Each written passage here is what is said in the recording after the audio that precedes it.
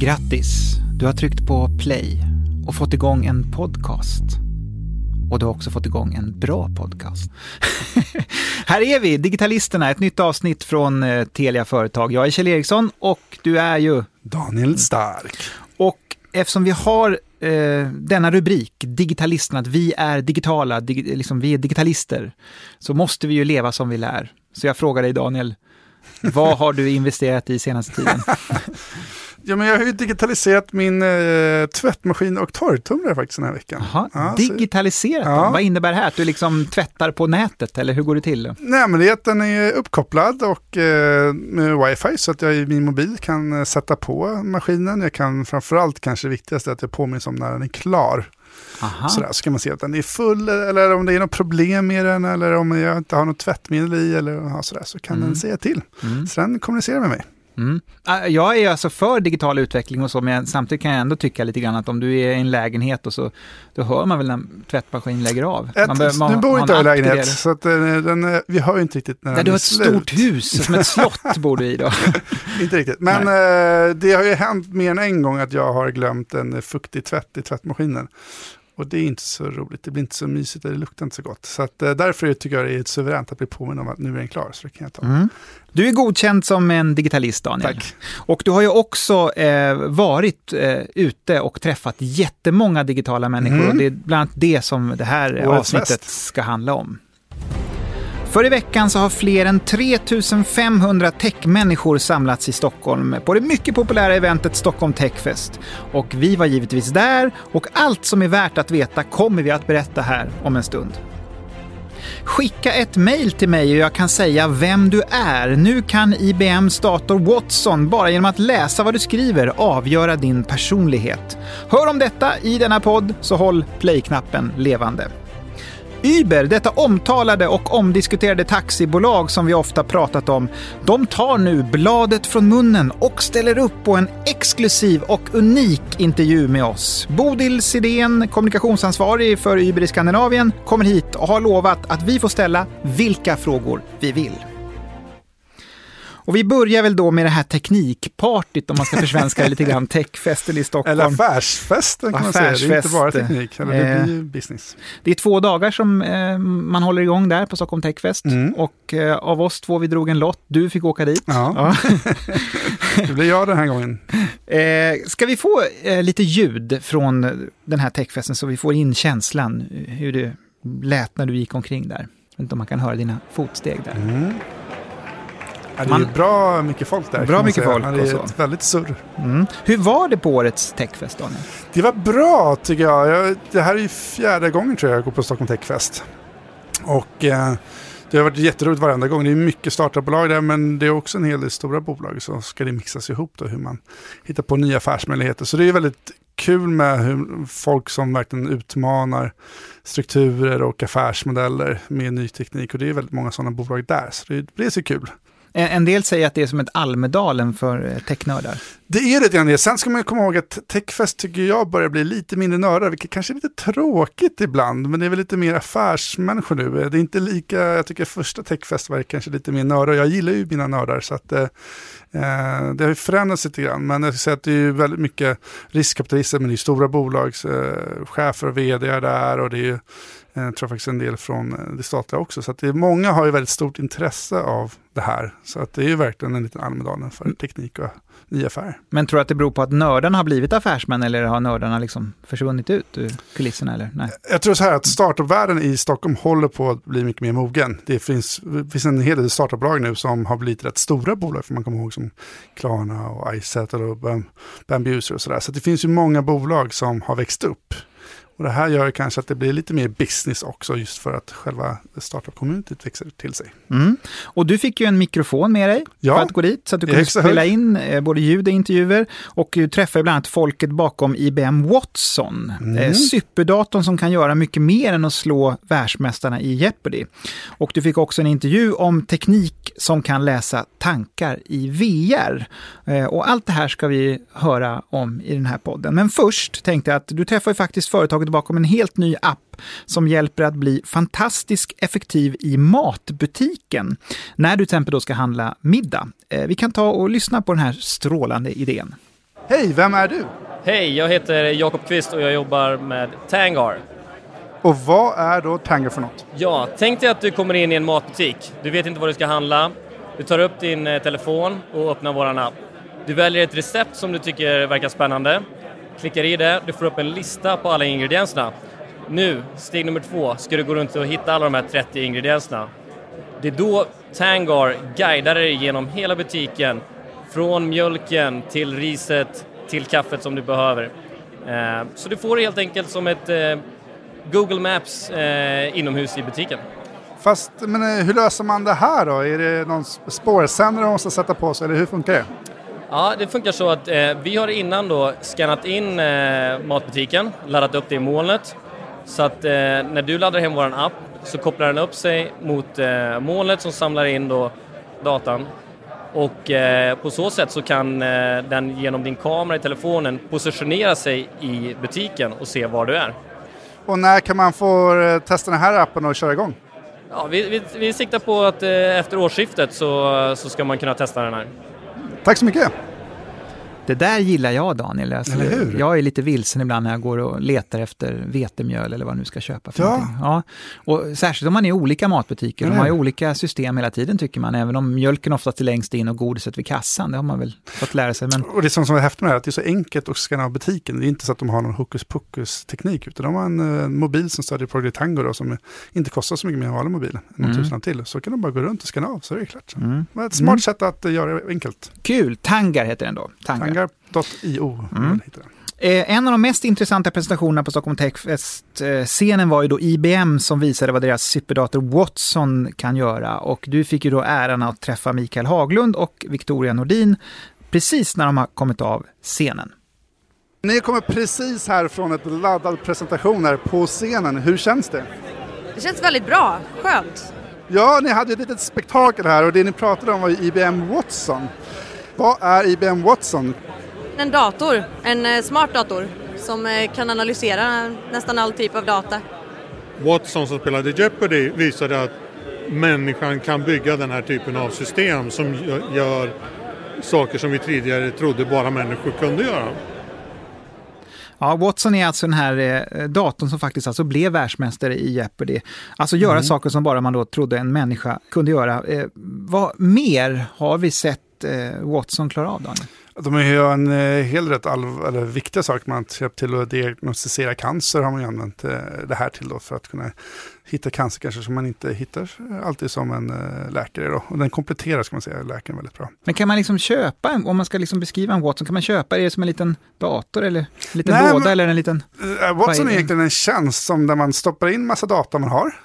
Och sen så förstår den här datorn och det är det som är lite speciellt med de här machine learning och som börjar bli artificiell intelligens. Så du behöver inte programmera den så mycket att vad det är för typ av data och hur ska den hantera den, utan den får bara massa data.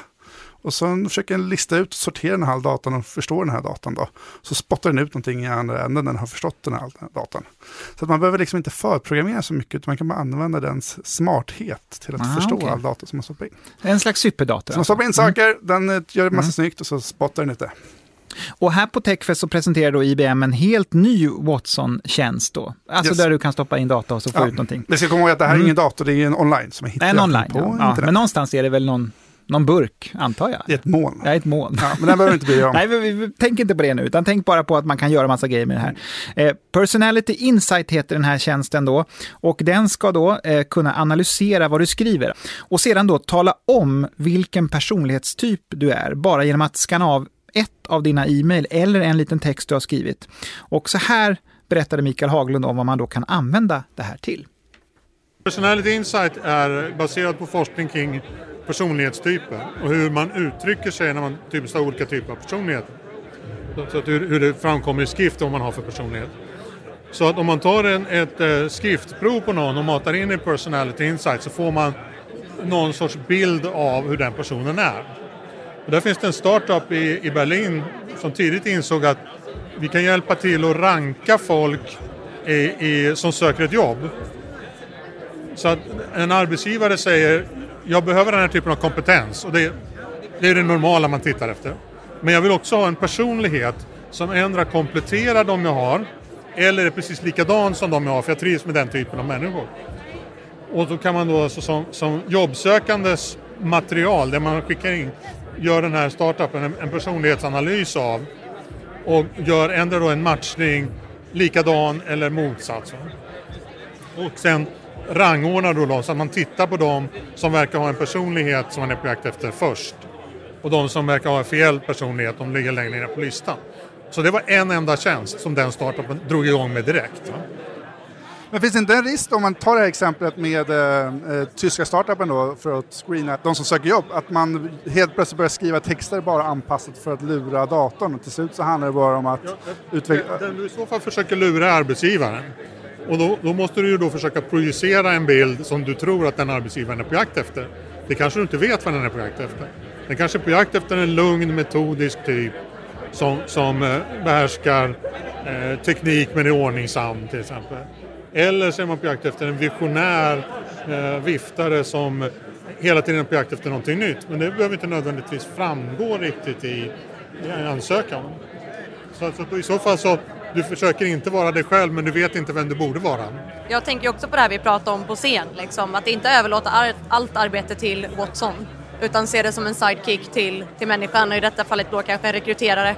Jag menar det kommer ju kunna visa sig, eller det kommer visa sig förr eller senare om den här personen har försökt skräddarsy sitt CV, sitt personliga brev utefter vad de tror att ett företag vill ha. Så att det är liksom samspelet människa och dator. Men alltså Daniel, det är lite läskigt, är inte det här lite läskigt? Jo. Alltså jag tänker mig att, absolut. Att jag kanske aldrig, om du skulle liksom söka någon tjänst och jag ska söka hos dig och sen så kommer jag aldrig få träffa dig personligen för att jag kommer liksom inte igenom det här Watsons filter. Nej, men jag har insett att AI är lite grann som kärnklyvning höll jag på att säga. Man kan ha kärnvapen och så kan man ha kärnenergi och kärnkraftverk. Och ena används för att ha el och det andra är mycket hemskare. Och jag tror AI är lite grann samma sak. För AI gör lite grann, den hittar ju samband och strukturer. Man kan se så här, man kan bygga in fördomar i det här att man aldrig får träffa dig. Sen ska man komma ihåg att många som söker jobb får ju aldrig ett svar för de har inte ens läst din ansökan. Så de har inte en aning om hur bra du är själv. För att de tog de 2 första i högen så de kanske hade ett namn som du känner igen eller som låter bekant för dig eller någon bild som du tycker låter trevlig. Så man kan ju faktiskt, vissa startups använder ju det här till att ta bort fördomar. Det vill säga att den struntar i vad det är för namn, vad det är för historik och sådär, med att gå på vem är du och vad har du för skills. Så att det kan användas både gott och ont och det är väl här vi måste ha lite ansvarsfullhet tror jag och hur vi ska använda AI. Så jag tror det finns 2 sidor av myntet, det kan vara hjälpa oss och det kan stjälpa oss. Så därför är det att vara noga med hur man gör med det. Noga hur man styr den här, liksom, så att det inte blir en briserande bomb. Då. Men hur reagerar då publiken? Det måste ju ha surrats en del om just den här AI. Trenden nu. Jag tror AI nämndes utan överdrivet säkert 500 gånger på scen på Stockholm Techfest. Alla pratade AI. Amazon var där och pratade om sin AI-motor, precis som IBM hade. Electronic Arts gjorde en otroligt fascinerande presentation där man visade på hur ett dator kan lära sig spela ett spel utan ens få någon programmering alls då. Och hur den efter ett tag blir extremt duktig på det. De berättar bland annat att 4 gånger har ett AI vunnit i pokerturneringar. Och då kan man tänka, jaha, men poker är rätt svårt för då håller man på bluffar och sånt där. Och ändå så lyckas datorn vinna. Så det kan innebära liksom att hela online gamingvärlden förstörs. För det är bara robotar som kör mot varandra. Så att det var väldigt mycket AI. Det var det som var den stora trenden ska jag säga på Stockholm Techfest. Så du gick därifrån... Jag är nästan lite mätt på att prata AI. Och du gick därifrån och kände dig lite intelligentare? Lite skrämd och lite fascinerad. Vi ska ta och lyssna på en till intervju som du gjorde, Daniel, som handlar om VR, och det gillar ju vi, virtual reality. Och du träffade Richard Steiber från HTC som var där och pratade om framtiden. Hej Richard Steiber, du har precis kommit tillbaka från en presentation här som jag tror jag faktiskt var den mest välbesökta av alla presentationer. Hur känns det? Ja, det känns ju väldigt bra. Tack, du är alldeles för vänlig. Men vad var det du presenterade här på scenen? Det var en hel drös av saker. Ja, vi pratade om virtual reality, både vad det är idag och vad det kommer bli i framtiden. Och vad är det idag? Det som jag tycker är intressant är ju att det är nästan ett nytt sätt att interagera med datorer. Så att om du tänker när det är PC:n så hade vi keyboard och sen så fick vi musen och sen så hade vi en touchplatta och sen pratade vi med Google och Siri idag. Men i VR så går du nästan in i datorn med kroppen. Och det jag pratar lite grann om är hur du inte bara har syn och hörsel och känsel. Det kommer nya saker, till exempel hur Artificiell intelligens kommer göra att man kan ha mer intelligenta interaktioner med avatarer i VR. Men också hur AI-datorn kan tränas till exempel. Man pratar mycket om självkörande bilar nu för tiden. Då istället för att köra på vägar så kan de köra i VR och lära sig. Det finns något som heter Brain Computer Interface. EEG var en teknologi som mäter hjärnvågor som man sätter in i den här VR-hjälmen. Och med hjälp av maskinlärning och AI så kan man då egentligen veta vad du tänker. Så att du behöver egentligen bara tänka på vilket föremål det är du vill välja. Du behöver inte ens titta på det. Men det låter ju lite läskigt. Vad ska man ha det till? Vad skulle det kunna vara för användningsområden för sådana saker? Ja, idag så används det för handikappade till exempel som har blivit av med en arm eller något sånt där. Så de tänker när de ska göra någonting. För det finns ju ingen mus att klicka på utan de tänker och så rör sig armen automatiskt. Och sen naturligtvis så kommer du och jag inte behöva ha den här intervjun med mikrofon. För jag kan ju bara direkt överföra i din hjärna vad jag tänker. Härligt. Tack så mycket, Rickard. Tack själv. Här känner jag lite grann att det blir snurrigt i mitt huvud. Som gammal liksom mediearbetare, man jobbar med en mikrofon, plötsligt behöver man inte ens det, man bara tänker så är en podcast klar. Hur går det till? Förstod du någonting hur det kan gå till? Nej, men det är tydligt att det händer otroligt mycket på det här området och det går väldigt snabbt. Och det är ju väldigt mycket AI plus VR och AR, alltså augmented reality. Det är det som är ihop här. Apple kommer ju nu här 12 september, så då kommer de ju komma med sin nya operativsystem och det ska ju vara väldigt mycket AR och AR-enabled så att man kan helt enkelt använda AR på ett smart sätt i alla iPhones och det kan verkligen boosta den här marknaden. Så att this is it. This will happen. Om du ska sammanfatta, vilka trender skådar du då på Stockholm Techfest? Första har vi pratat om AI och AI. Den var väldigt tydlig. Det är väldigt tjatigt nästan, men det var väldigt tydligt. Så det är en stor trend. Andra trenden är kanske lite rolig, men det är att alla använder .io som webbadressen numera. Det tyckte jag var lite kul. Man har inte .sr.com, men .io det är lite så här geekigt. Får man köpa nya domäner igen då? Yes. Och det sista är väl att det är betydligt fler större företag som är med nu. Som tar en större plats ska jag säga i den här Stockholm Techfest. Men det är lite mer businessorienterat ska jag säga, big business då. Och sen faktiskt positivt, det är lite mer kvinnor tycker jag. Det börjar bli bättre, det är ju långt ifrån bra, men det känns som att det börjar bli lite mer, går åt det normala blandningshållet faktiskt. Så det är kul. Då lämnar vi Techfest för den här gången och så ser vi fram emot nästa år när det blir en ny Stockholm Techfest.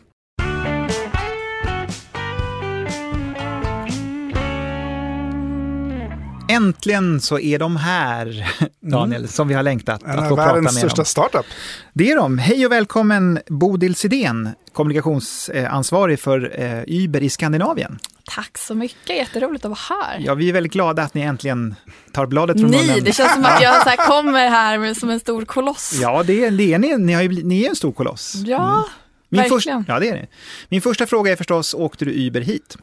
Jag gick hit. Jaha. Uber tror jag mycket på att komplettera olika typer av transportsätt. Så eftersom att det bara var 2 kilometer hit så sträckte jag på benen efter lunchen. Det där var lite så här, var det inte lite inövat där? Kommunikationsansvarige. Vi kör lite ni olika. Ni får ha koll på mig när talepunkterna kommer in. Då får ni vinka lite. Du Bodil, du jobbar ju för världens högst värderade startup Uber som startade i San Francisco 2010 och lanserades då i Sverige 3 år senare. Träffar du ibland någon som inte vet vad Uber är? Ja. Händer det? Ja. De flesta har nog hört Uber som man då säger. Det är inga prickar över. Utan det är lite Uber från San Francisco. Men det är ganska mycket generationsfrågor där. Som med delningsekonomin överlag. Om jag frågar min mormor som i och för sig är en väldigt beläst kvinna. Men då kanske hon inte riktigt har samma koll uppe i Örnsköldsvik. Men det är klart, många har ju hört någonting om oss. Men ändå kan vara en generationsfråga. Ja, det tror jag absolut. Ja. Hur skulle du själv beskriva vad Uber är för någonting? En app som tar dig från A till B. Ja. Ja. En app, ja. Och då kommer den här gamla generationen. Men hur ska en app kunna förflytta mig? Hur ska jag kunna åka genom den? Ja. Som Harry Potter. nej, men vi matchar egentligen massa förare med massa personer som vill ha skjuts med hjälp av väldigt modern och bra teknologi. Och det är därför vi också är ett techbolag. Folk undrar lite så här, men vadå tech? Vad är det som är så tech? Och det är ju liksom alla som jobbar med den här teknologin som är lite smartare på sånt än vad jag är. Uber, det är ju ett företag som det stormat ordentligt kring också. Skandalrubrikerna har haglat och vi har ju gillat att prata om de här olika rubrikerna. Det har handlat om orättvisa villkor för chaufförerna, det kan vara anklagelser om sexism och grabbig kultur till och med. Och det har varit också en maktkamp på hög nivå och så här har det låtit. Kalanick has become a lightning rod of controversy in the tech industry over the past few years. I don't have a lot of confidence in what Uber considers a legitimate business purpose. Uber's major investors demanded that Kalanick resign immediately. Another board member has been forced to resign over a sexist remark. Kalanick announcing his departure is permanent. Ja, så där har det låtit skandalkavalkaden som slutade faktiskt med att då grundaren Travis Kalanick fick sparken av sina investerare i somras. Och nu har ni då fått en ny vd som ska styra Uber då i en bättre riktning. Men jag tänker, hur mycket påverkas ni av det här i Sverige, i Skandinavien som du ansvarar för? I Sverige, ja men jag tror dels har väl Uber alltid byggts stad till stad. Så när jag liksom hänger med mina kollegor på kontoret så känns det ganska mycket som en startup. Fastän vi är så stora och så många finns överallt. Så jag tror att det finns ganska mycket olika Uber i varje stad. Men sen så är det väl klart att det är väl inte så kul att öppna tidningen och läsa det här liksom varje dag. Det tycker jag inte. Det har varit tuff vår, absolut. Men samtidigt så har jag ju kontrasten när jag kommer till liksom kontoret på morgonen. Jag går igenom partnerförarcentret, säger hej till några nya förare, liksom, tjänar på mina kollegor och så. Och då är det liksom, det är väldigt två olika saker. Men tror du att det var bra att Travis fick kliva åt sidan? Nu blev han ju inte sparkad utan han avgick ju frivilligt. Det måste jag ju säga då. Men jag tror att det är superspännande med den nya vdn. Dara som kommer från Expedia, som ni kanske känner till, den här resetjänsten. Det känns ju som väldigt så här relevant erfarenhet. Kul också, han kommer från samma land som min pojkvän. Så jag försökte prata lite farsi så där på Twitter. Så du har du träffat vdn? Nej, det har jag inte gjort. Inte Travis heller förut? Eller? Kanske virtuellt? Ja, kanske virtuellt. Vi hade ju ett sånt här möte med honom. Ja, men Travis presenterade sig. Ja, men Travis har du träffat eller? I SF, ja. San Francisco. Jag tänkte, var det här det är på engelska källor. Jag tänkte att det var IRL och så var det ISF. Ja, det är något nytt sätt att träffa. Jag så mycket i virtual reality och sådana förkortningar, så det är svårt att hålla reda på alla. Både Uber har ju fått ett sämre rykte på grund av alla de här skriverierna och i USA har man till och med förlorat kunder, säger man en del. Och hur påverkas ni av det rent från ett kundperspektiv? Jag förstår hur det är att jobba, men har ni tappat kunder och kommer ni kunna hämta tillbaka de här kunderna? Alltså det låter ju tråkigt att säga, men nej, det har vi inte gjort. Utan med det sagt, ja men så det är ju superviktigt att liksom lyssna på det här. Det är säkert många som har frågor. Men vi växer rätt bra i Sverige. Och vi har över 500 000 användare. Och ungefär 1500 förare som kör med oss. Så det går bra och det är många som gillar tjänsten. Och jag tror att, om man ska vara lite så kommunikationsnörd, att brandet är ett sak, men om man har liksom en produkt som folk verkligen älskar och tycker om att använda, så är det rätt starkt alltså. Folk gillar tjänsten. Vi ska tänka framåt och positivt och allting här, men jag måste ändå bara en liten följdfråga till det förra här. Du sa att du träffat Travis ju. I vilket sammanhang och hur? Berätta. Vi har en sån här som kallas för Uberversity. Det är när man börjar på Uber. Då åker man från hela världen och så åker man och är 3 dagar i San Francisco. Och liksom hälsar på kollegor där, kollar in lokalerna, och då var han där och så sa välkommen. Skaka tass? Skaka tass. Ja. Hur var det? Hur var han? Men det var ett bra handslag, det var det. Det var ett fast handslag. Jag tycker för övrigt det är väldigt viktigt så här med handslag. Det måste vara stadigt. Men hann du växla några ord och så med honom att prata om någonting så? Eller? Nej. Det var mer som att hälsa på kungen då. Ja. Får inte säga så mycket. Det var du som sa det. Det var jag som sa det. Ja, vi ska lämna det där. Om vi då ser till Sverige här, ni har ju själva gjort en undersökning som visar att över hälften av stockholmarna gärna överväger appar som alternativ då till egen bil. Att man till och med kan tänka sig att liksom använda appar framför att ha en bil överhuvudtaget. Framför att ha en bil, för nu tänker vi inte bara att man transporteras från A till B vid någon slags efter krogbesök eller nöd eller så om man vill åka som taxi, utan här snarare liksom att du har ingen bil, du har en app istället då. Eller flera appar. Men kan man lita på det här? Det är klart att ni vill ju så gärna ha en undersökning som visar det här. resultatet, antar jag. Ja. Men det är ju en oberoende part som har gjort den, så det var ju kul att se att det var så.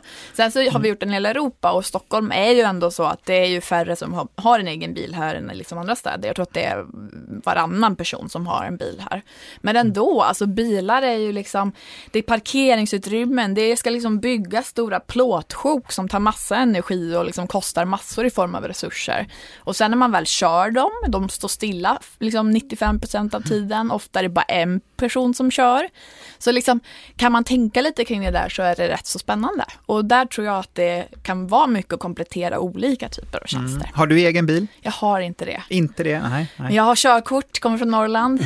Så jag tog det, vi hade tävling i klassen där, vem som tog det snabbast. Hur många månader efter 18-talet tog du det? I månader pratar man inte om där, utan det var 3 dagar på grund av att jag fyllde på en fredag och tog det på måndagen då. Och allt är väldigt nära också i Norrland. Det är bara ett stenkast bort. Absolut. Sundsvall 16 mil bort, Gränsgård. Det är stenkast.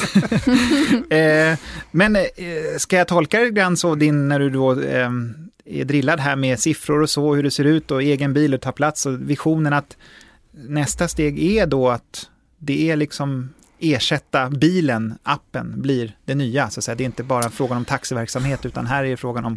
Men att ersätta bilen, ja men alltså, eller i alla fall liksom den privatägda bilen. Sen så tror jag att det är liksom, framtiden är väl både liksom, den är väl eldriven för det första. Det pratas så jättemycket om vilka typer av bränslen och sånt. Sen så tror jag den kommer vara självkörande. Men självkörande kommer vara rätt dyrt, så då kommer vi också behöva dela på den. Så jag tror att de där 3 komponenterna kommer att göra att vi får ett mycket smartare sätt att ta oss runt. Och kanske kan ha en massa snygga parker eller fina rabatter där vi istället har massa parkeringar idag. Vad säger dina härliga chaufförer om detta nu när du säger självkörande bilar då? Eller de ska ligga i parken då kanske? Eller vad händer då, förstår du? Ja, alltså jag vet inte. Det kommer nog ta ett tag för det första. Det finns ju knappt regler på plats, och det kommer säkert vara att även när man har bilar så kommer det säkert sitta någon person där. Men jag tror att all den här liksom tekniska utvecklingen överlag skapar också mycket nya jobb. Och jag är ganska positiv kring liksom den typen av utveckling. Men det är ändå den utvecklingen som ni jobbar för inom Uber. Ja, och jag skulle inte säga att det är vår så här främsta grej vi jobbar med, men vi är med på tåget. Men varför är ni med på tåget då? Varför tycker ni att det här är så viktigt? Därför för att jag tror att det är en ganska viktig del i liksom städer. Tänk om man istället för att köra sin egen bil till jobbet kan liksom, man kan jobba lite, man kan skicka lite mejl, man kanske kan köra lite yoga i baksätet eller så. Det blir liksom en effektivitet som är rätt häftig, som man inte har kunnat vinna på annat sätt. Men vad innebär allt det här då för Uber? Om man ser, om ni får lite grann som ni vill, att man skippar bilen och använder appen, kommer ni ta världsherravälde nu, eller hur kommer det se ut? Världsherravälde, det låter ju sympatiskt. Nej, men jag tror, alltså vi finns ju i 500 städer idag, och jag tror att många gillar ju Uber eftersom att man behöver liksom inte vinka från gatan, man behöver inte fundera på nu är Portugal, vad är det för taxibolag som är okej, utan man tar bara upp appen liksom. Och det ser vi också att många av våra användare, de använder Uber liksom på andra ställen och sådär. Så men jag tror att det kommer vara många olika typer av tjänster. Som? Men många olika typer av bolag och tjänster. Ja, okay. Till exempel så kan man ju se att kollektivtrafiken, den liksom fortsätter ju att växa, och så vi kommer ju kanske inte kunna ersätta den, och det är ju inte önskvärt heller. Men om man ska ut liksom långt utanför stan, då kanske pendeln inte går hela vägen till huset, då kan man kanske ta en Uber de sista kilometrarna istället för att ta det hela resan. Och kan man jobba med de här pusselbitarna och komplettera med liksom de här cykelkorten som finns här i stan, eller vad det nu kan vara, bilpooler, så tror jag att man kan få upp mobiliteten men också få ner liksom bilägandet. Vilka hinder eller utmaningar ser ni som möjligtvis skulle kunna stå i vägen då? Vad ska man säga? Det är väl alltid det där tråkiga med regler förstås. Regler. Ja, det har ju varit turbulent kring regler och taxametrar och allt möjligt och sånt. Ja, men det har ju varit. Ja, idag har ju vi liksom våra tjänster, har vi taxameter och taxilicensaffärerna och sådär. Men för att man ska kunna ha liksom en taxiservice, nu blir det tråkigt här, men liksom, så måste man måste ha taxilicens som förare, man måste ha en gul skylt på bilen, man måste ha lite klistermärken, det måste på ganska mycket sådana där grejer. Och allt det här skulle ni vilja slippa egentligen? Så, eller? Ja, men för grejen är, om man vill få in de här 4,7 miljoner bilarna som finns i Sverige, det är rätt många, så då kommer nog folk inte vara beredda och uppenbarligen inte göra allt detta. Och för att kunna få upp effektiviteten och få fler att använda resurserna så kommer man behöva sänka lite barriärer. Så det jobbar vi på att prata och ha en bra dialog med politiker. Och så. Mycket byråkrati som ni ser som då utmaningarna här, alltså regler och byråkrati. Ja, men en del, och jag tror att man kan väl ta lite baby steps. Men jag tror att mycket av reglerna skrevs ju innan appar fanns ens en gång. Så det är naturligt att man kanske behöver uppdatera en del av regelverken. Och det är utredningar på gång kring det och så också. Någonting som ligger nära nu, det är att ni också vill att vi ska dela bilar. Man ska inte bara åka själv i en sån här. Ihop oss. Ja, och i San Francisco så funkar väl så här nu, antar jag. Vi har en tjänst som heter Uber Pool. Har ni provat den? Nej. Men ni har ju en sån här digital podcast och grejer. Jag har inte provat. Jag har inte ens sett att det dykt upp. Har vi åkt tillsammans? Jo, vi har åkt tillsammans. Får man ens upp det som ett val? I Sverige finns det inte, men det finns i många städer, bland annat i San Francisco som du säger. Och där tror jag att det är kanske en 50% av alla resor som gör så. Och det är ju om typ du och jag båda ska till Stadshuset eller kanske T-centralen. Då kan man först hämta upp mig och sen hämtar man upp dig. Och vi behöver inte känna varandra, utan vi kan istället dela på kostnaden och dela bil. Okej. Och det är det här som man kan se funkar väldigt bra i USA, för amerikanerna är det så här, hello, yeah, oh, wow, who are you? Wow. Men du vet svenskarna som tittar ut genom nyckelhålet. Det finns lite av en social barriär kan man säga. Vi är så rädda i Sverige för att prata med varandra och åka och träffa människor vi inte känner och så. Den här syndromet när man vill sitta ensam. Precis, det jag tänker. Hur kommer det här bli ett problem? Jag vet inte, men jag tycker det är spännande. Men om man kan få ner väntetiderna tillräckligt mycket och också priset, så tror jag absolut att folk kan tycka det är ett skoj. Och jag tycker man märker det lite också med chaufförerna. Alltså våra förare är ju rätt skojiga alltså. Jag tror många av mina kompisar har snackat om att men vi hade så himla kul samtal med Uber-föraren häromdagen. För just det här ratingsystemet som finns inbyggt i många av de här delningsekonomitjänsterna, de uppmuntrar ju till det här. Har ni koll på er Uber-rating eller? Jag hade förut, men faktiskt inte gjort på länge. Ska vi kolla källor? Nej, jag är ju som en gammal farbror, så jag åker ju taxi i Stockholm. Men det kan man göra också. Ja, det kan man också göra. Men det är alltid kul att tävla lite med rating. Vi kan kolla det sen. Jag ska se vad jag hade. Förut kunde man ändra någon länk, någon URL, så kunde man se sin rating. Ja, men jag har åkt Uber med dig och med kompisar och så där och då har vi ett bra betyg. Härliga chaufförer. Kom ihåg, vi var i Göteborg. Just det. Då fick vi en Tesla till och med. Vi fick en Tesla och jag hade så mycket frågor om den här Teslan och han sken upp och så fick han väl 5 poäng av dig sen. Eller vad det var. Åker man Tesla så får man högsta betyg. Kanske. Jag är i alla fall 4,73 ifall ni undrar. Till sist här, Bodil. Hur ser Uber, vi kan säga då i Sverige då, ut om 10 år? Vad svår och du får bestämma. Får jag bestämma allt? Ja, Travis är borta nu. Det vore ju väldigt kul om vi fanns liksom i min hemstad Örnsköldsvik. Om vi inte bara fanns i liksom de stora städerna som vi gör idag, utan också fanns i lite mindre orter och kunde kanske ersätta de här, ni vet, jag kör ikväll som folk skriver på Facebook. Det vore rätt tufft. Det vore. Och vad krävs då för att nå dit? Då? Det krävs lite regelförändringar. Men det krävs ju också fler användare och lite tid. Alltså vi har ju bara funnits i 7 år, herregud. Men Örnsköldsvik där, är inte det Foppa kan vi hjälpa till med här kanske? Snacka med honom. Annars får man köra Foppa-tofflor. Det går också att ta sig fram på det sättet. Ja, verkligen. Stort tack Bodil Sidén, kommunikationsansvarig för Uber i Skandinavien, för att du kom hit och att ni äntligen tog bladet från munnen.